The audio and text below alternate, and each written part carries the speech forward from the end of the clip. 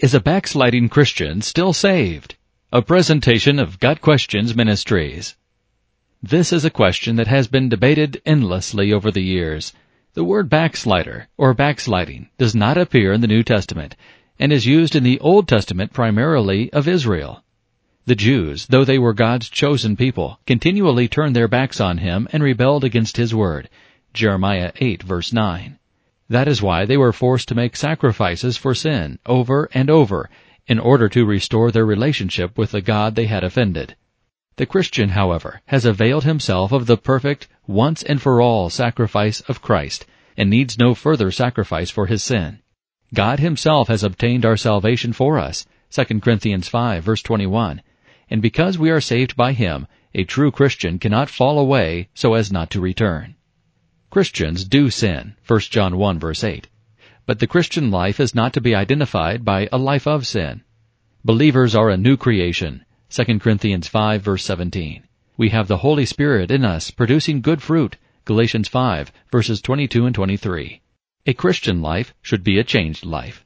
Christians are forgiven no matter how many times they sin, but at the same time Christians should live a progressively more holy life as they grow closer to Christ. We should have serious doubts about a person who claims to be a believer, yet lives a life that says otherwise.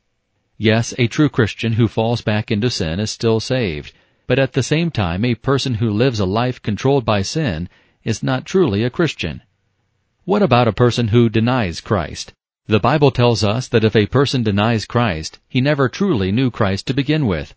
1 John 2 verse 19 declares, "They went out from us, but they did not really belong to us. For if they had belonged to us, they would have remained with us, but their going showed that none of them belonged to us."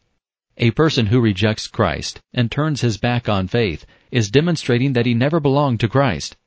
Those who belong to Christ remain with Him. Those who renounce their faith never had it to begin with. 2 Timothy 2 verses 11 through 13. Here is a trustworthy saying, "If we died with Him, we will also live with Him. If we endure, we will also reign with Him. If we disown Him, He will also disown us. If we are faithless, He will remain faithful, for He cannot disown Himself." This has been a presentation of Got Questions Ministries, www.gotquestions.org.